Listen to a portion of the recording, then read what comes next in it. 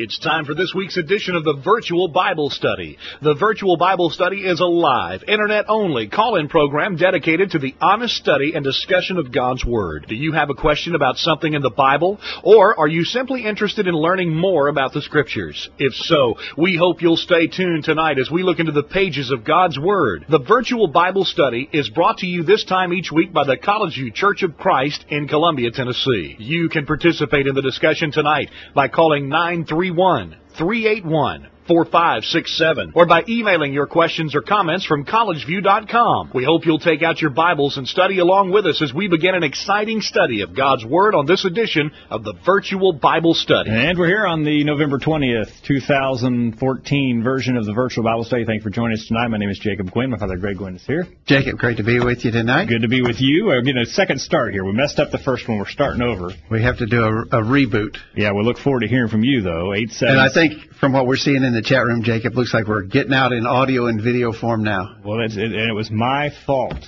Okay. My mistake. It happens. It happens.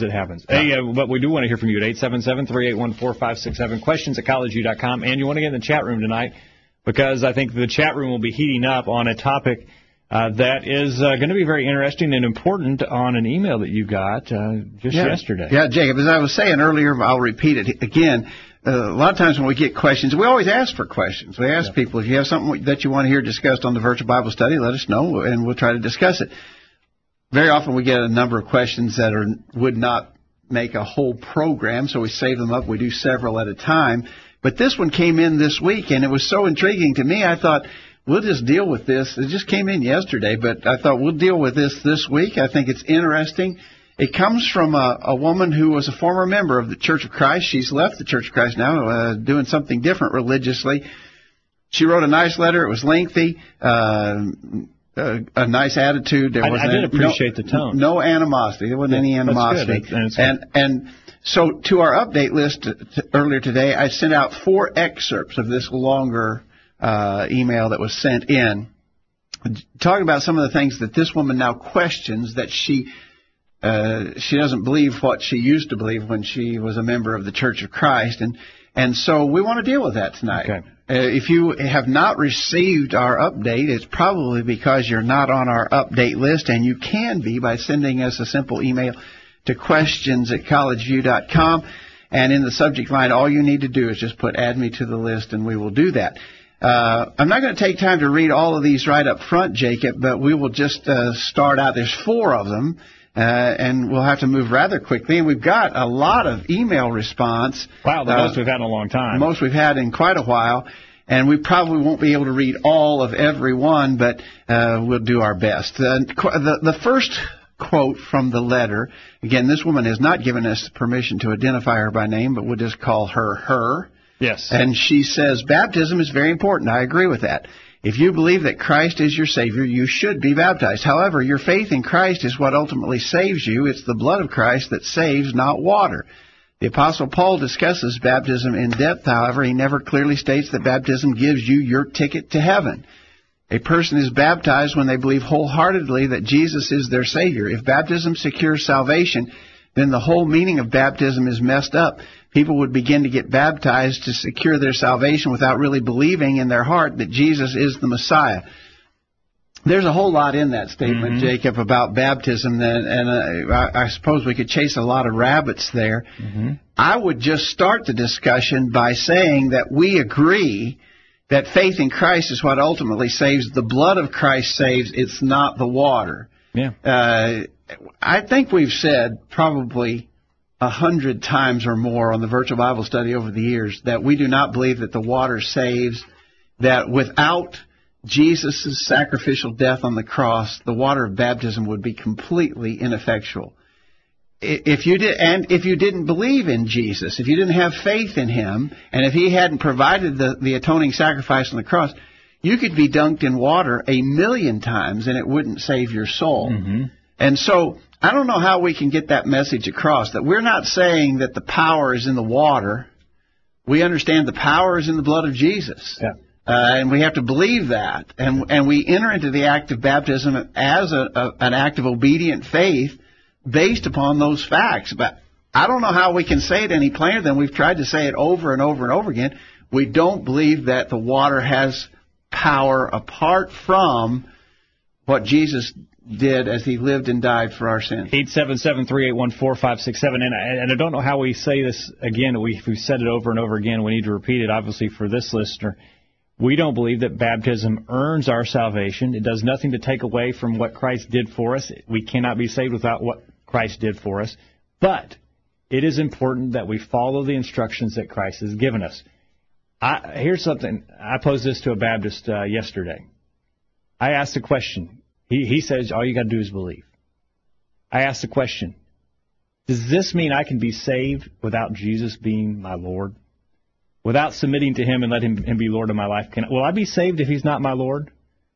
Well, he didn't really want to answer that question, but the fact of the matter is, Jesus said, why call you me Lord, Lord, and do not the things which I command? If Jesus is going to be my Savior, he's got to be my Lord, and that means I've got to obey what he said. I also asked the question, can I be saved without loving Jesus? Jesus said, if you love me, you keep my commandments. Can I be saved not loving Jesus by not submitting to what he told me to do? Those who would say that all you got to do is believe would say that I could be saved with that, by hating Jesus and by not submitting and allowing him to be sovereign over my life. But I don't understand how that could be. Good. I think it's a perfectly good argument. Monty? Jesus made the comment and taught about that because he said even the demons believe and tremble, but nobody has the notion that a demon's going to be saved. I doubt if we truly, from a physical standpoint, believe as well as they do, because we've never actually seen Jesus, but apparently they had. They had firsthand knowledge of God and Jesus, but just believing in him wasn't sufficient to get them saved. I think you're right. I think one verse that kind of puts that all together, Jacob, is 1 Peter 3:21. The like figure whereunto even baptism doth also now save us. You can't get around it. Baptism doth also now save us. But it goes on to explain, it's not the putting away the filth of flesh. It's not just a physical act, but it is the answer of a good conscience toward God. In other words, when we enter into that physical act out of a desire to have a pure conscience toward God, in other words, with the right mental attitude and desire and motivation, he says, again, the like figure whereunto baptism doth also now save us, not the putting away the filth of flesh, but the answer of a good conscience toward God by the resurrection of Jesus Christ. Again, only because Jesus died and was resurrected does it work at all. Mm-hmm. So, I mean, again, we've said that so many times. It's a little frustrating that we keep being misrepresented on that fact. This person says it's the blood of Jesus that saves, not the water. We never said the water saves. And we didn't say it punches your ticket. I think she says it gives you your ticket to heaven. We don't believe that. We believe that last part of that quote, she says if baptism secures salvation, the whole meaning of baptism is messed up. People would begin to get baptized to secure their salvation without really believing in the heart that Jesus is the Messiah. We never taught that. She's suggesting people would just do it as a ritual to merit salvation. I'm saved. I got baptized. Right. Doesn't matter what I believed or what motivated me to do it. I did it, right. And therefore I'm going to heaven. We never taught that. Right. Nobody I know believes that. I would suggest that, as she was saying, people would do it just to make sure their salvation was secure without truly believing that Jesus was the Messiah. If you don't truly believe that Jesus is the Messiah, like you said, you get baptized and dunked in water 1,000,000 times, and it won't accomplish a single thing for you. Without that belief and faith, baptism is a meaningless act. Now, and the other thing that's important about this, by believing that we've got to be obedient to be saved, obedience including repenting of our sins, Luke 13, verse 3, confession of our faith in Jesus. By believing that and practicing the fact that we've got to be obedient in order to be saved, we can harmonize the Scriptures. But folks like this listener here who says, well, all you got to do is believe, then you've got to trip over every passage that you come to in the New Testament, and you're going to come to them almost every chapter. The passage that, unless you repent, you'll all likewise perish. Not everyone that saith to me, Lord, Lord, shall enter the kingdom of heaven, but he that doeth the will of my Father which is in heaven. Matthew 7:21.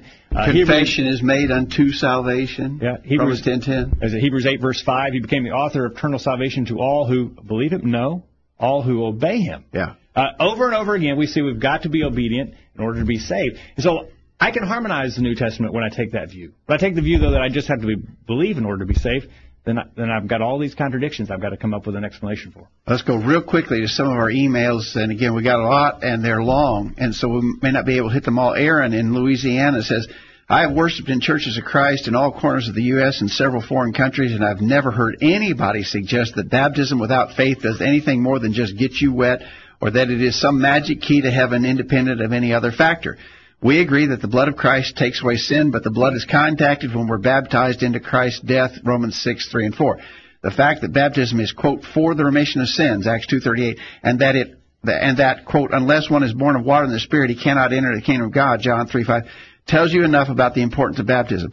The phrase baptized into Christ, Romans 6:3, Galatians 3:27, tells you that before baptism, one is outside of Christ, and after baptism, he is in Christ. And even one who is baptized cannot please God without faith, Hebrews 11:6, and without a life of faithful obedience, Revelation 2:10. Thank you, Aaron, for that. Brad in Athens, Alabama says, first, definition of terms. He says, yes, your faith is what saves you, but what constitutes saving faith? How does the Bible define it? James 2 and Hebrews 11 make clear that saving faith is an act of faith, a faith that motivates one to obey. Saving faith is not a simple mental assent. Otherwise, Mark 16:16 would have no reason to mention baptism. And so Brad says that a saving faith is a faith that is obedient. I made that point to this Baptist gentleman I've been talking with. Hebrews 11, Monty talks over and over again about people who believed, but that belief was inseparably linked with obedience. I pointed out Noah, that he built an ark to the saving of his household. I asked the question, if Noah had just believed God, that God was going to send a flood, but he didn't obey by building the ark, would he have been saved? This Baptist man said, yeah, he would have been saved. Oh, he has to. Well, he'd have to. But again, we see over and over, faith has inseparably linked with obedience. Brad goes on, second, drawing arbitrary lines. Why is baptism very, very important? Paul, quoting Ananias, makes clear that it is the point of baptism that our sins are washed away, Acts 22:16. Peter says it saves us in 1 Peter 3:21. Paul says that it represents a death, burial, and rebirth, Romans 6:3-6. If we are saved at the point of belief before baptism, then Ananias was wrong. Paul's sins were already gone. Peter was wrong because baptism does not save us. And Paul was wrong because we enjoy newness of life before baptism. Baptism is more than just very, very important. It's essential. To characterize baptism as less than essential is to usurp the throne of Jesus and his apostles and make one's own law rather than to accept the law of Christ. Third, he says a straw man argument is made. We don't argue that anyone should be baptized before he or she believes wholeheartedly that Jesus is their Savior. If someone told me that he was baptized because he wanted to secure his salvation, even though he did not at the time believe that Jesus is the Son of God, I would advise him to be rebaptized. Again, Mark 16:16 requires not baptism alone, but belief and baptism. If he was baptized at a time when he didn't believe, then by New Testament definition, he is not a Christian. Thank you, Brad. All right, we got an email from Stephen, who says it's the blood of Christ that saves you, not water. All in the Church of Christ know and believe this. The problem is to be determined, how do we contact the blood? Answer, through the water. And then he gives some examples of blood and water in the book of Exodus when the children of Israel came out of Egyptian bondage. A true living example of God delivering his people after observing the first Passover sacrifice says, and it came about that same day that the Lord brought the sons of Israel out of the land of Egypt by their host. But then after passing through the Red Sea, an allusion to blood, only then were I really would think that the Red Sea was an allusion to baptism, but I don't know. I would say 1 Peter 3:21 refers to it as that. Yeah, and that the Passover, the blood of the Passover lamb, was the blood, allusion to the blood. But anyway, the Lord saved Israel that day from the land. It took the blood and the water to save Israel, is what the point Stephen is making there. Only then were they on their way to the promised land. Passover was a type of, Paul wanted us to know that passing through the Red Sea was a type of baptism, even as the Passover was a type of Christ. I think we got it together there. And he references 1 Corinthians 10, verses 1 and 2. As far as baptism not giving one a ticket to heaven, Romans 6:3-9 states that baptism is how we get into Christ. This person is this person joking or what? Is he suggesting that one can go to heaven outside of Christ? And in Ephesians 4:4-6, why is baptism the chronological step just prior to one God? One Lord, one faith, one baptism, one God. Okay? Okay. And we have email from David. David says, I believe this view of baptism as it relates to the Church of Christ stems from the notion that you're saved once you're baptized. I've heard it called the once baptized, always saved. Faith-only advocates vehemently argue against the idea that baptism saves and instead asserts that the blood of Christ and faith in that shed blood is what saves. They're partially right. The blood of Christ and faith in that shed blood is what saves us. But what that blood is applied to us when we're baptized. When we come up out of the water, we are free from all past sins, but baptism itself doesn't guarantee your salvation. Once we are baptized, only remaining faithful according to the Word does. This is a subtle distinction that often causes the disagreement between the differing views on baptism. So baptism saves us in the sense that it is the answer of a good conscience toward God, 1 Peter 3:21. This is the very essence of faith. Saving faith requires works, James 2:18 through 24. One does not exist without the other. Therefore, it is not that baptism saves us by itself, but rather our faith in action, which leads us to baptism, is what can make us eligible for salvation. Baptism must be one of our initial acts of faith, as it allows us to be buried into the death of our Savior, Romans 6:3 and 4, and allows us to be added to those that might be saved. Baptism without faith simply makes you a wet sinner. After baptism, however, we must remain faithful, Revelation 2, verse 10, according to God's Word, for us to enter into God's rest, Revelation 14, verse 3, and 2 Thessalonians 1, verse 6. Okay. Man, we got a lot of emails. We got to go quickly here. We're a little. We've got to get this done, though. I got an email from Sarah in Adelaide, Australia tonight. Sarah. I think Sarah must be related to Peter. I think so. Good to hear from you, Sarah. In relation to question 1, Mark 16:15-16, Jesus said, "Go into all the world, preach the gospel to all creation. Whoever believes and is baptized will be saved. Whoever does not believe will be condemned." I think this is a cycle God wanted. Believe, baptize, preach the gospel. Believe, baptize, preach the gospel. Some people seem to think that those who are lost or seeking the Lord should come and find Him, but that isn't what Jesus taught us through His actions. We must go out and preach His grace and mercy to all people. All right? Thank you, Sarah. All right. I'm going to hold off on Chris, I think, and we'll look. Are you ready to comment on Chris? I'm not. He's got a really long. The first part of Chris's observation is he just mentions. He said there are. There's no reference to Scripture in anything said by this person, which is interesting. And I think that is worth noting. We're going to be dealing with this person's email, but they never referenced any Scripture to support the concerns they have about what they used to believe in the Church of Christ and don't believe any longer. All right. Chris says there can be a short answer. There's many facets to this statement, but baptism is important, and the writer seems to argue that it is not necessary for salvation, but there are some failings in this statement. Though alluding to Scripture is not explicit in scriptural defense of it, which leaves him in a weak spot. Her weaknesses are saying that faith in Christ is what ultimately saves, which means, lastly, saves you, implies that other things are involved, and who is not to argue, for example, quoting Acts 2:38 or Mark 16:16, that baptism is not one of those. I know full well that you would also reply to her statement that the blood of Christ saves, 1 Peter 1, verse 2, Revelation 5:9, Romans 5:9, Colossians 1, verse 2, amongst many more who you would state, with baptism now saves you from 1 Peter 3:21, not to mention that you may also point to Acts 22:16, and so forth. The ticket to heaven phrase threw me. I guess by that she means salvation. But if Paul never clearly states it could, if Paul never clearly states it, could he be hinting at it? And one could say that Romans 6:3-4 does not mention the previous Pauline verses that I have referenced. Okay. So, anyhow, thank you for that, Chris. All right, and we got an email from Carla, I think in North Carolina. Did we say she was from North Carolina? Lowell, North Carolina. She says there are many scriptures that show how an active faith saves, but I think James says it best in James 2:19 when he states, "Thou believest there is one God, thou doest well, the devils also believe and tremble." Belief alone gets you to the level of demons and devils, and so she gives several other references, and then she kind of basically walks through the plan of salvation. Hear, believe, repent, confess, and be baptized. So a long response there, but thank you, Carla. We agree with you. Got one note in the chat room, and then we got to take a break. Boy, we're covered up here. But Aaron in Louisiana says, Noah's a good example from Hebrews 11, but my favorite is verse 30. By faith the walls of Jericho fell down. But when? Quote, after they were encircled for 7 days. Same for baptism. Faith saves, but only after it demonstrates itself through obedience. I like the Jericho example because the marching around the walls did not earn the Israelites Jericho, did not cause the walls to fall down. But if they hadn't gotten up and marched around the walls would still be standing. And so we see the combination of faith and obedience there. Exactly right. We got to hurry on.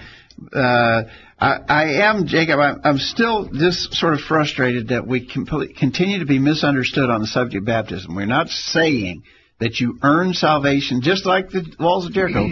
We don't earn salvation when we are baptized, but it's still necessary to do what Jesus said. If we don't do it, He's not our Lord, and can we expect Him to save us if He's not our Lord? And we don't love Him if we don't do it, and can we expect Him to save us if we don't love Him?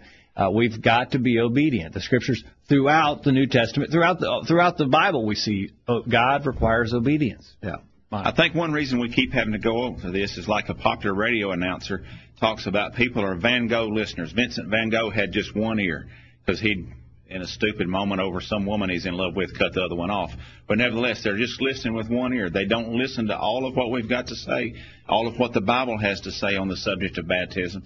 They just listen to the part that just enough to get them going, and then that reason leaves them, and they're not completely listening to everything that's said about it. Well, and baptism is a sticking point, but really it involves everything else: repentance, confession, every command that God has given. If you put any condition on salvation other than, well, even faith, if you make faith a condition, unless you are a universalist and say everyone will be saved, if you put any condition on salvation, if you even make faith a condition of salvation, then there's something you got to be doing. How about murder? If you say you got to stop murdering if you want to be saved, does that mean that or stop stealing to be saved? Of course, we're talking about repentance. Yeah.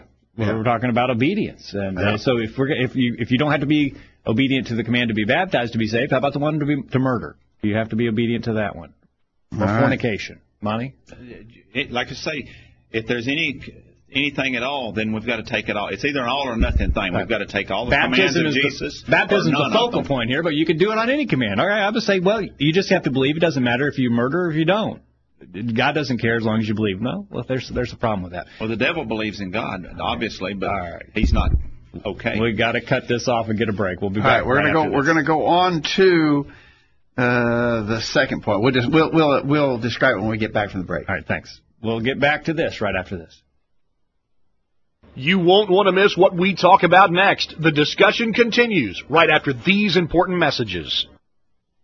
I'm Joel Gwynn, and a member of the College View Church of Christ, with something for you to think about regarding our children. A survey published in the periodical Pulpit Helps analyzed the question of faithfulness among the children of churchgoers. The results are interesting. It was found that faithfulness in kids was not a function of the size of the congregation, the number of classes and special programs sponsored by the church, the effectiveness of the youth minister. Instead, here is what was discovered.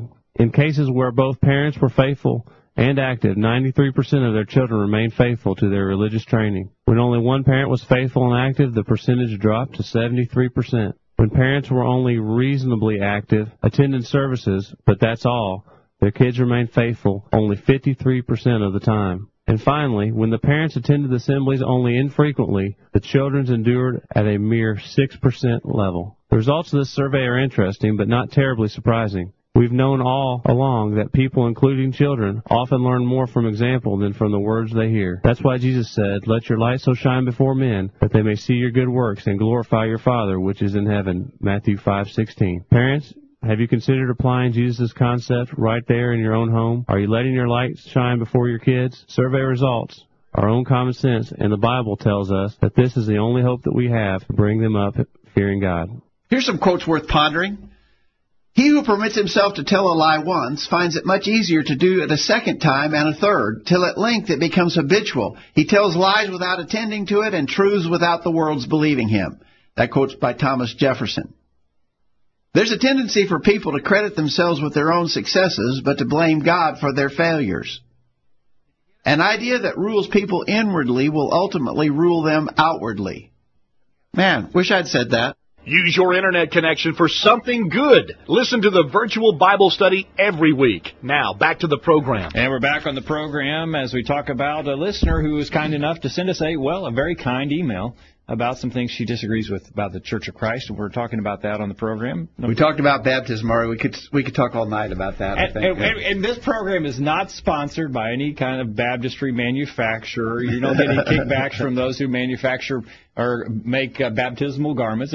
We don't have any vested interest in this. We just can't harmonize the Scriptures. Well, we do have a vested interest in the sense that we want to please God. Right. I'm saying there's no physical thing here, but we just can't harmonize the Scriptures without saying, I've got to be obedient to what God has told me to do, or else He won't save me. So, okay. All right, we're going to move on. We could talk more about that, obviously. And our emailers have sent us a ton of stuff. And we probably not going to get to cover that all thoroughly tonight, but we'll do our best. Question, the second observation that we picked out of this longer email was this. This person said, I find that the Church of Christ is different than many other denominations in that it is viewed that you must go to church every Sunday, you must study the Bible without question, and so forth. I know you all may not directly say that, but it comes across as requirements. I used to feel like Christianity was an idea of right versus wrong, and that's not Christianity at all. There has been a study done of kids who've grown up and left the church. It is said that many of the kids who left the church for good have come from churches that focus a lot on faith-based works. When you desire that relationship with God, good works become natural. You begin to want to read your Bible, serve others, and so forth. Now, this is a little bit confusing the way our correspondent has put this together, and I had to just pick out some highlights out of a longer section of that email. But the idea is that we stress you must do this, sort of, it's stressing. You've got to attend all the services. You've got to read your Bible regularly. You've got to do these and sort of enumerating must-do kind of things. And she's saying that she doesn't see Christianity that way anymore, that she believes that Christianity is just wanting a relationship with God, and that when we want that relationship with God, doing certain things will come naturally, not by obligation, I guess. I agree with that. I don't necessarily disagree with that. I agree with that. It is right that our motivation must be a desire to be right with God and not, I got to do this. Here's my list. I got to check I got a checklist. I did that one, yeah. Got that one out of it. Because if we had that checklist mentality, it would put us sort of in the realm of people who are teaching salvation by merit, and we don't teach salvation by merit. Yeah. And we do want a relationship with God, but and it should be that the reason we do the things we do is because we love Him and want to please Him. But the other side of that coin is they still have to be done. Right. Right. And sometimes, I don't think it's an either or. I think sometimes we do things because we know we must.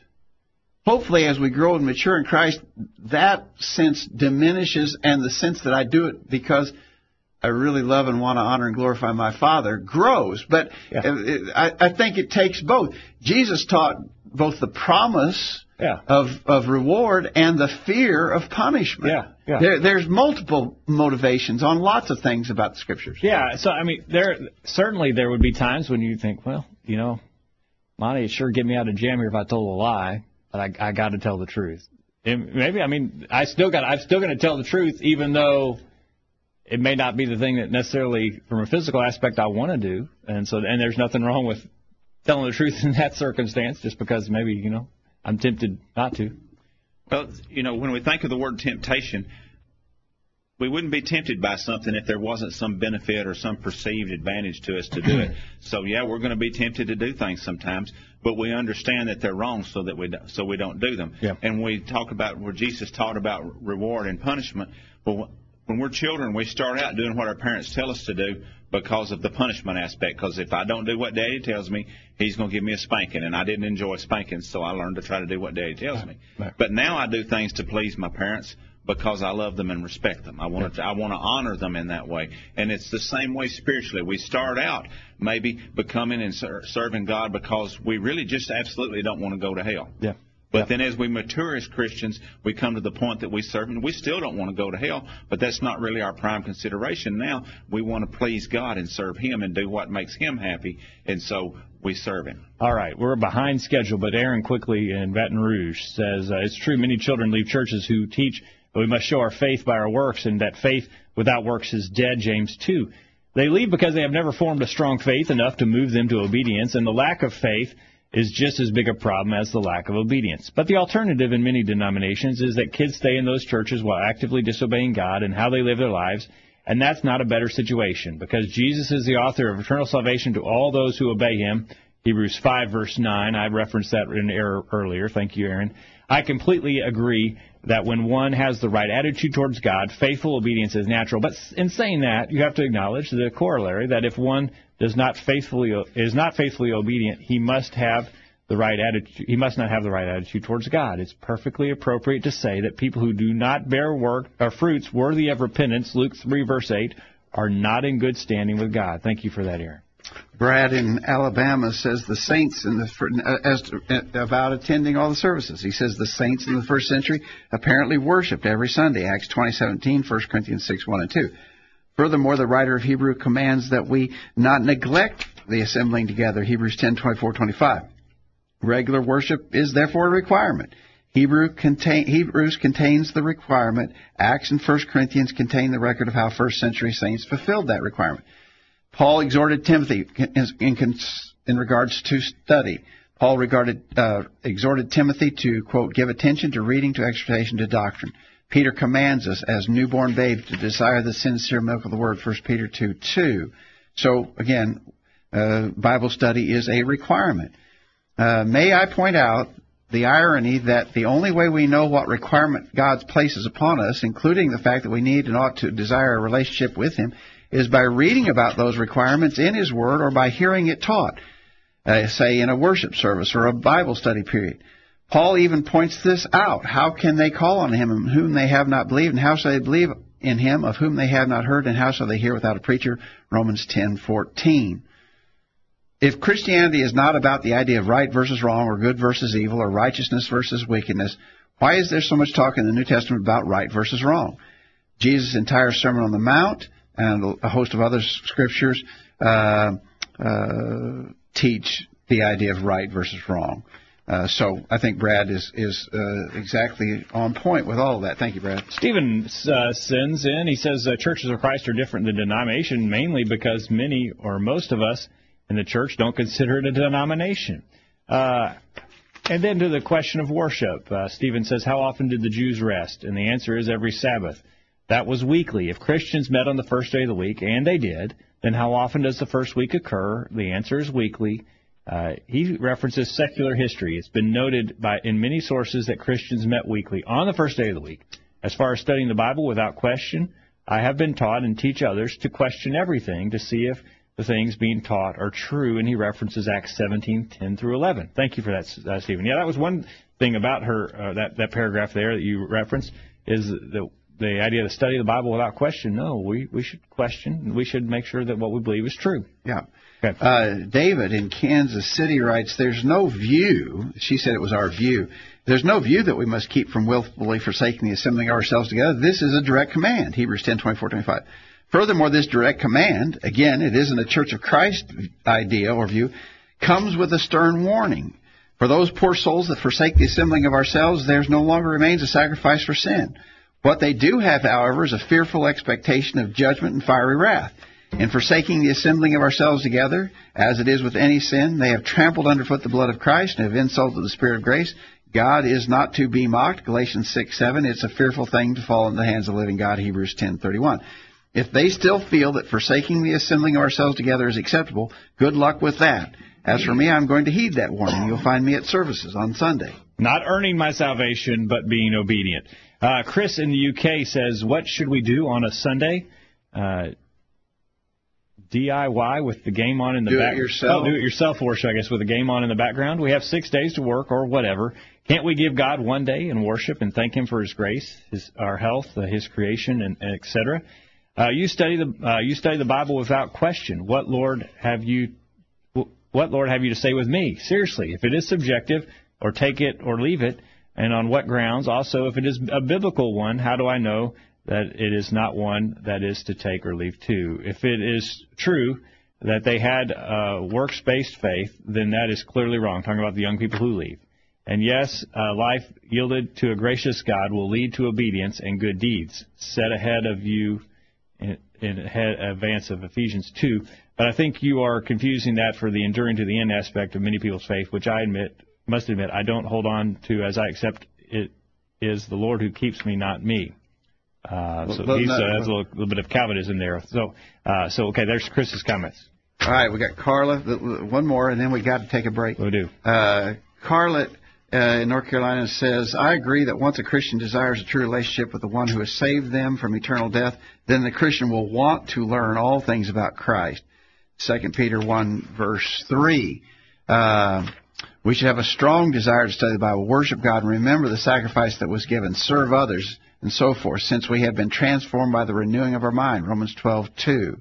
James 2:20 starts, Wilt thou know, O vain man, that faith without works is dead. Okay. Quickly, we're going to get a break. When we come back, our correspondent has some problems with our views of instrumental music. We'll talk about that and get your comments as well.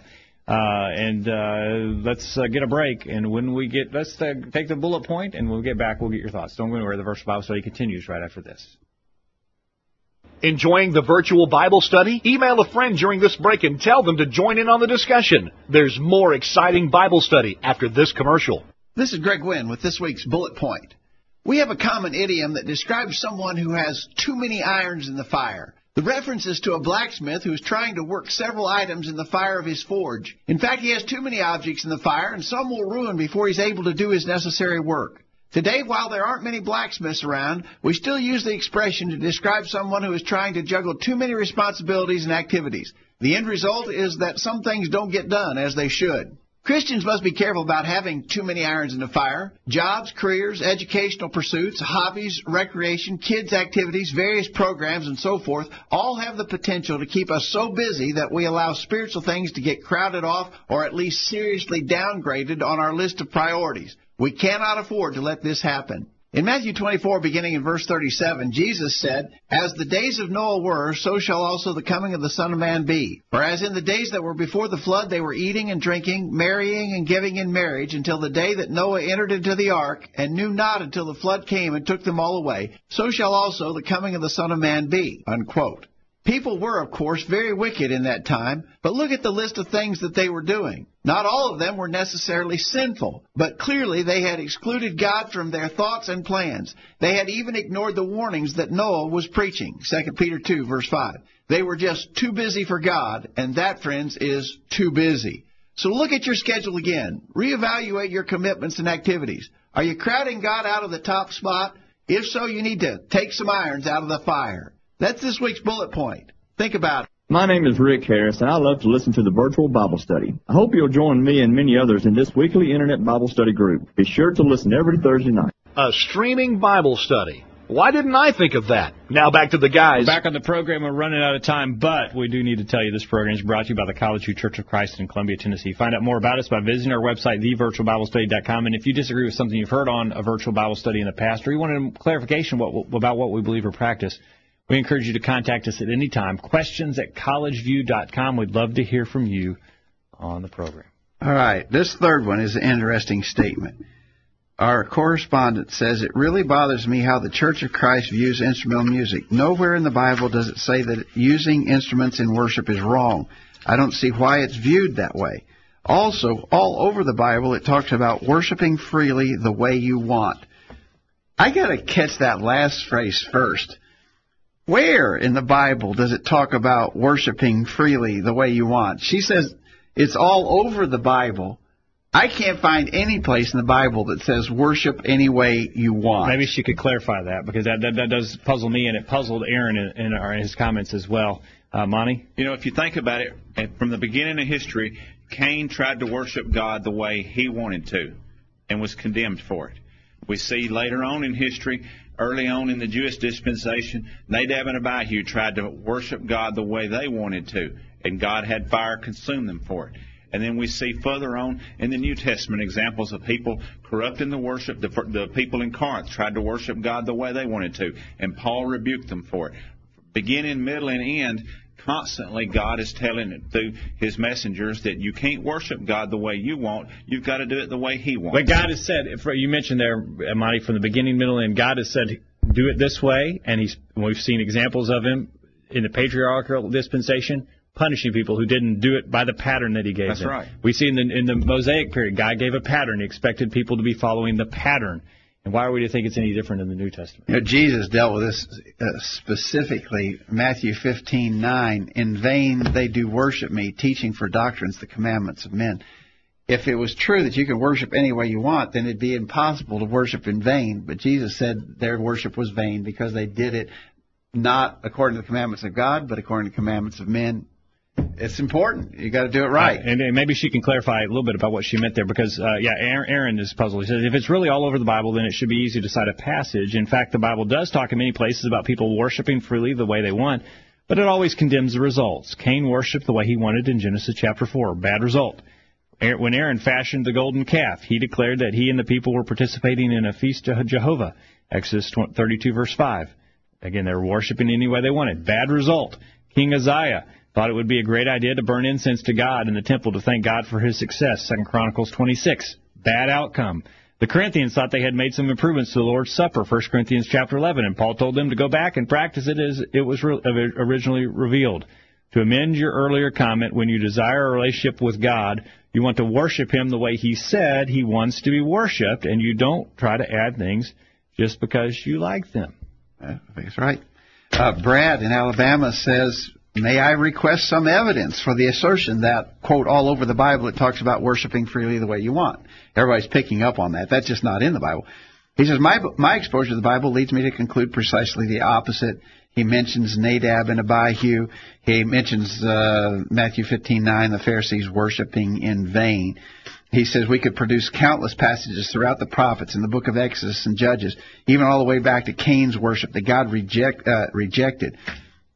So he says, now, regarding musical instruments in particular, there's no evidence that the early church used musical instruments in worship, or incense, or animal sacrifices, or lighting of lamps, by the way, only that they sang, Ephesians 5:19, Colossians 3:16, 1 Corinthians 14:15.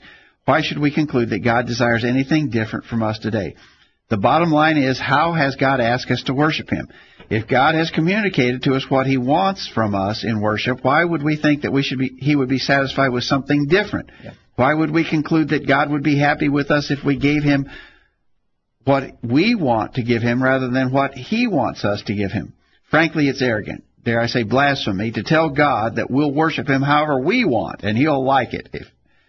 If I ask someone for something and he gives me something different, I'm not pleased. Why would we assume that God is any different? In fact, God made that argument, Malachi 1:6-9. That's very good, Brad. Good point, Brad. Well, nowhere in the New Testament does it say it's wrong to use instrumental music in worship. It doesn't explicitly say that. It doesn't. It also, when we take this to an extreme, we talked about this before. Nowhere in the Bible does it say it'd be wrong to worship God with flying trapeze and chainsaw jugglers.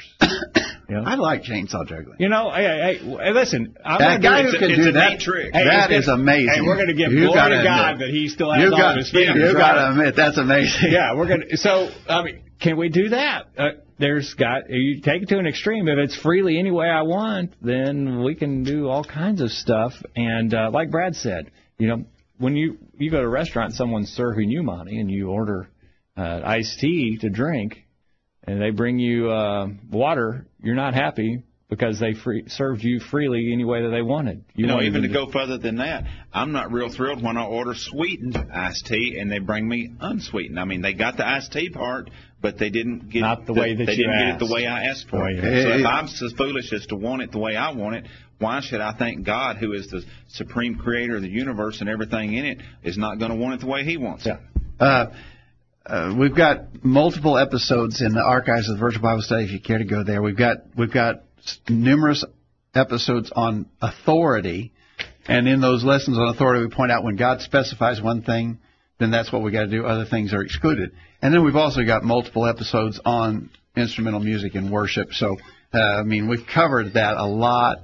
It's somewhat frustrating that that's not understood. It's pretty straightforward from the Scripture. And Darren in the chat room says, now that I think about it, the Bible does talk about a time when every man did what was right in his own eyes. In Judges chapter 17, verses 6 and 25 and 21. Judges 21, verse 25. Chapter 21, verse 25. But in the book of Judges. Yeah, in the book of Judges, it was in there. And he says, but I think it was not a compliment when they were doing that. And Lane sends in an email. He says, he references 1 Corinthians chapter 4, verse 6, which says not to think beyond what is written. I would simply like to honestly and openly look at the only few places in the New Testament which we happen to be under today rather than the Old Testament, such as Ephesians 5:19, Colossians 3:16, even Acts 16, verse 25, for instance. All places indicating worshiping God via hymns and are exclusive to singing with your voice. Never do we read of instruments being used or authorized. Therefore, I go back to 1 Corinthians chapter 4, verse 6, not to think beyond what is written. If I cannot see that Christians were commanded nor given authority to use instruments to praise God, then I shall not do so either. You see, I am not here to give God what I want to give him. Rather, I am here to want to give God what he wants me to give him. In the case of worship concerning New Testament Christians, we are given neither command nor authority nor indication God desires us to play instruments to him, just like we are not told or shown to burn incense. Good comments, Lane. Thank you. From Stephen, where in the Bible does it say we can worship the way we want? Why was God upset with Cain's worship? Why did God kill Nadab and Abihu for their worship? Why was God upset for the Molechs passing their infants through the fire? Why can we not share the cup of demons, 1 Corinthians 10, 20 and 21? Why did the high priest have a rope tied to his person on the Day of Atonement? When God tells us what and how to do something, then freelancing is unacceptable. It never ends well. He doesn't have to tell us what not to do when he's told us what we should do. I think you're exactly right, Stephen. And David in Kansas City says, what bothers me is the total disregard to Bible authority displayed by all denominations and even most claiming to be the Church of Christ. Silence is prohibitive. He references Hebrews 7:14, Acts 15:24, 2 Samuel 7:1 through 7, Jeremiah 7:30 through 31, 2 Samuel 6, verses 6 and 7. Furthermore, the pattern in the New Testament is to sing, never play. And he notes the passages that reference worship to God with music. They're all singing, vocal, no reference to instruments. Matthew 26:30, Mark 14:26, Acts 16:25, Romans 6:15, verse 9, 1 Corinthians 14, verse 15, Ephesians 5:19, Colossians 3:16, Hebrews 2:12, and James 3:13 or 5:13. The point of that David is mentioning is every place where we hear music mentioned in the New Testament, it's always vocal music singing. There's no reference to instrumental music. Therefore, we are not authorized to do what the Scriptures are silent about. We can't add to what the Scriptures say. Okay. This is from Chris in England. Where does it say it's right to worship any way you want? Also, those who worship him should do so in spirit and truth. We're told to come with a hymn, psalm, and spiritual song, all of which have words. None are instrumental. So I think you're right about that, Chris. And Carla in North Carolina says, as a parallel, God told Noah to make thee an ark of gopher wood, according to Genesis chapter 6, verse 4. God's commandment was narrow, specific, and restrictive. Compare this command with the inspired apostles' commands in Colossians 3, verse 16. Let the word of Christ dwell in you richly in all wisdom, teaching and admonishing one another in psalms and hymns and spiritual songs, singing with grace in your hearts to the Lord. In Ephesians 5, verse 19, speaking to yourselves in psalms, hymns, and spiritual songs, singing and making melody in your heart to the Lord. These commands state what is required in music. And then she addresses the comment about God wants you to worship, or it's okay to worship any way that you want. Carla says the writer is speaking out of ignorance. God has never allowed worship towards him to be conducted beyond anything that he requires and deems as appropriate. If people can worship freely any way that they want, then why were Nadab and Abihu struck down and killed for offering strange fire in Leviticus chapter 10, verse 1? Randy in Michigan, his emails come in a little late, but he says the same thing. Silence forbids. He says that in the chat room, too. Silence forbid. God tells us what he wants us to do. He does not have to tell us what not to do. Look at what happened to Nadab and Abihu. God told them to get the fire to use, where to get the fire to use in their censer. They got the fire elsewhere. God put them to death. Leviticus 10:9, Numbers 3, verse 4. Stephen in the chat room about instrumental music says the instrument to be plucked is the heart. And so I think he's right about that. And Monty, you get the last word before the break. We have an example in the Old Testament where King David decided, rather than worshiping in the tabernacle, that they should build God a temple. And he even went and talked to Nathan the prophet about it, and the two of them got together and decided that that would be a grand, wonderful thing to do, that they would proceed with it. Well, as Nathan left David's company and was on the way home, God came and spoke to him and told him what to go back and tell David. And what he told David was, when did I ever ask for that? Yeah. It seemed like a good idea, just like instrumental music. It sounds good. I like hearing instrumental music played. But when did God? It's not that God never said not to. It's when did he ask for it? When did he authorize it? All right. We're going to get a break. When we get back, we'll finish out the hour with some more comments by our listener. Again, we appreciate her tone, But we are concerned about some of the things that are stated. We just don't believe that they can be substantiated by what we read in the Scriptures. All right. Let's take a break, and we'll take your comments on the other side. Don't go anywhere. The Virtual Bible Study continues right after this. Did you hear what they just said? Call in during this break and let everyone know what you think. The Virtual Bible Study continues after this announcement. Hi, my name is Mike Johnson. I'm a member here at the College View Church of Christ. Have you ever heard someone say that the members of the Church of Christ are too legalistic? Generally, people say this when we say that we must be careful to follow all the commands that God has given us. When we say, God says we must do this, or God doesn't command us to do that, people respond with, the members of the Church of Christ are too legalistic. Well, while it may be impossible to know exactly what people mean when they make this accusation, if they are accusing us of being legalistic because we say that we should follow all the instructions that God has given us, then that accusation is correct. But let me ask you this. Which of the commands that God has given us should we ignore? Can we pick and choose which commands we follow, or must we follow them all? Jesus said we have to follow all the commands of God when he said in Luke chapter 6, verse 46, "And why call ye me Lord, Lord, and do not the things which I say?" We want to call Jesus our Lord, so we try to follow all the commandments that he has given us. We don't in any way think that following God's commands earns our salvation, but we do think it is necessary to be pleasing to him. Here at the College View Church of Christ, we're trying to follow every command that God has given us. If, as a result, some people call us legalistic, then so be it. We think it's what God calls being righteous. We're tracking the trends on the Virtual Bible Study. In 2012, the most recent year for which full data are available, 40,600 suicides were reported, making suicide the 10th leading cause of death for Americans. In that year, someone in the country died by suicide every 12.9 minutes. That information is via the Centers for Disease Control and Prevention. Romans 13, verse 9 says, "Thou shalt not commit adultery, thou shalt not kill, thou shalt not steal, thou shalt not bear false witness, thou shalt not covet. If there be any other commandment, it is briefly comprehended in this saying, namely, thou shalt love thy neighbor as thyself." Quit checking your email. The commercials are over and the Virtual Bible Study is ready to roll. Take it away, guys. We're back on the program, and we're talking about an email a listener was kind enough to send us about why she believes the Church of Christ is wrong and incorrect. And so we appreciate that email, and we're talking about it tonight. All right, finally, and we're just about out of time. We got a little bit of late start tonight, but we're almost out of time anyway.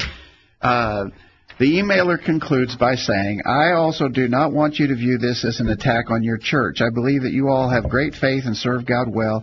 I just want to be clear of how other people are viewing the Church of Christ. My hope and prayer is that one day these views toward others in the denominations will come to an end." Again, I appreciate the good attitude expressed by this person, yes. And we're trying to reflect our attitude in the same way. But in all honesty, you can't have this both ways. You can't say that we're wrong, that we're teaching false doctrine about baptism, that we're teaching a false doctrine about the necessity of works, that we're teaching a false doctrine about instrumental music, and then say you have great faith and you serve God well. We can all try to have a good attitude, but we got to be realistic here. And the fact of the matter is, you can't have that both ways. Our attitude is not good, and we do not serve God well if we are binding things that the Scriptures don't bind, if we're making requirements that the Scriptures don't teach. Right. Aaron agrees.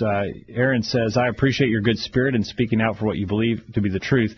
People ought to speak out when they believe that others are not being straightforward about the truth of the gospel." He references Galatians chapter 2, verse 14, where Paul did that with Peter. But the Bible is very clear that obedience matters, and that if we claim Jesus as Lord, then we must do what he says. That will always be an unpopular stand to take. It was unpopular even when it was said by the Son of God in person. The only way for us to have unity is to all agree to do what God says, not to agree that we will, for example, worship freely as we want. And that is true. If we want to be unified, the absolute only way we can be unified is by agreeing to an absolute standard. It's not just whatever I want to do. That attitude will lead to religious division, and it'd be contrary to what God wants. Thank you, Aaron, for that. Brad in Alabama says, "I have written none of the above." In other words, he's had a long response here. He says, "Not out of hate, but out of love." In other words, our answer is not out of hate, but out of love. If I didn't believe that the views that the listener espouses are destructive, I would have not bothered. Consequently, as I am convinced that the promotion of the listener's ideas will ultimately lead souls away from God, I want to be perfectly clear. What I wrote above is absolutely an attack on the listener's ideas, not an attack on the listener or her sincerity, but rather on her ideas. I attack those ideas because I think, as I have demonstrated, they are not of the truth.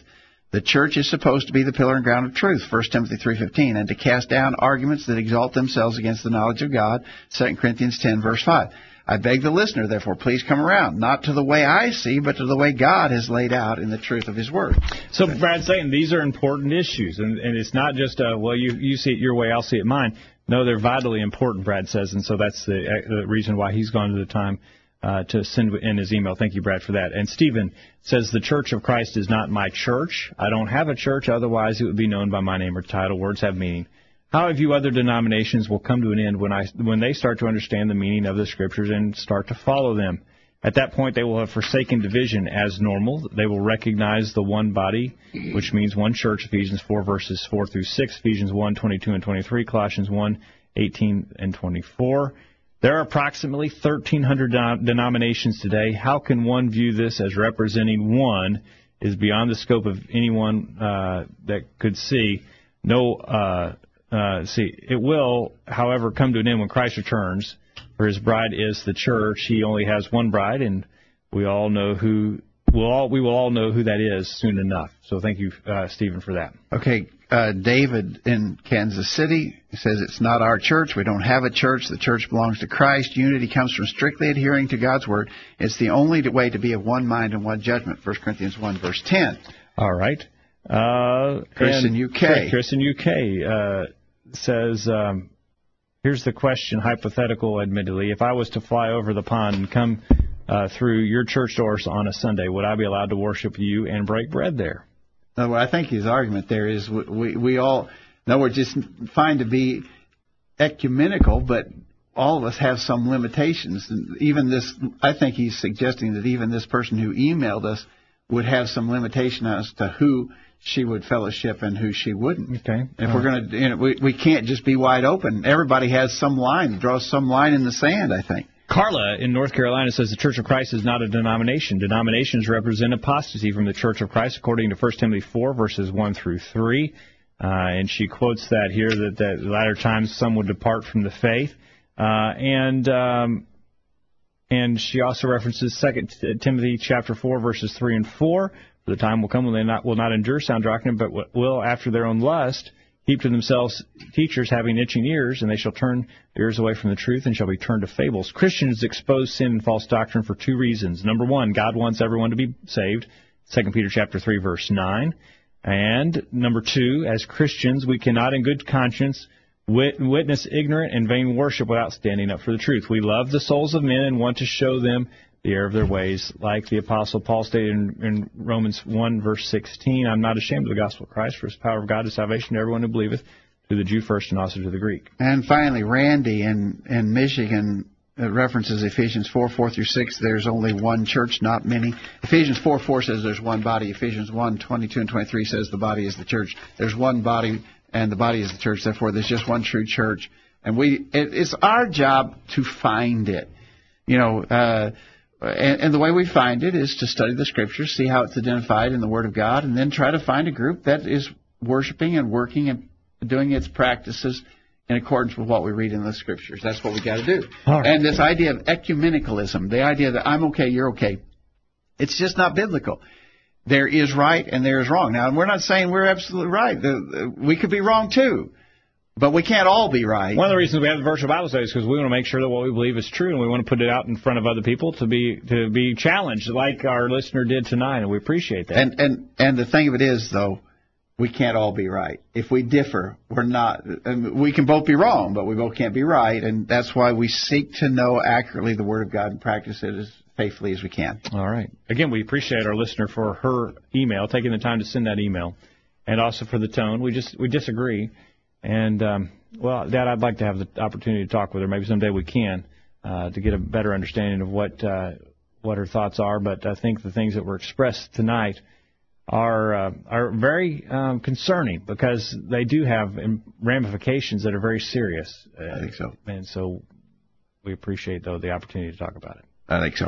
Monty, thanks for coming out tonight and helping us with the program. Thank you, Jacob. And your comments. And, Dad, appreciated having the opportunity to talk with you as well. Thanks, Jacob. And thank you for listening. We hope you benefited from our study and discussion of God's Word. Again, if you disagree with anything that we have said, you'd like to have some clarification about what we've said. Or maybe even you'd be willing to come and talk with us about what we've said on a program in the future. Or if you have a suggestion for a topic to be discussed on a future edition of the Virtual Bible Study, we would encourage you to contact us. TheVirtualBibleStudy.com is the way you get in touch with us. We hope you make plans to be back here this time next week for another edition of the Virtual Bible Study. In the meantime, we encourage you to put God first in your life, study His inspired word of the Bible, and live by it every day. You'll never regret it. Thanks for listening to the Virtual Bible Study, brought to you by the College View Church of Christ. The College View Church of Christ meets at 1618 Hampshire Pike in Columbia, Tennessee. If you are in the Columbia, Tennessee area, we encourage you to worship with the College View Church of Christ on Sunday mornings at 9:30 and on Sunday evenings at 6 o'clock. The College View Church of Christ also welcomes you to attend their Wednesday night Bible studies at 7 o'clock. If you have any questions about something that was said on tonight's broadcast or would like more information about the College View Church of Christ, please call 931-381-4567. That number again, 931-381-4567. Or for more information on the Internet, visit collegeview.com. Be sure to tune into the Virtual Bible Study this time next Thursday for another informative study of God's Word.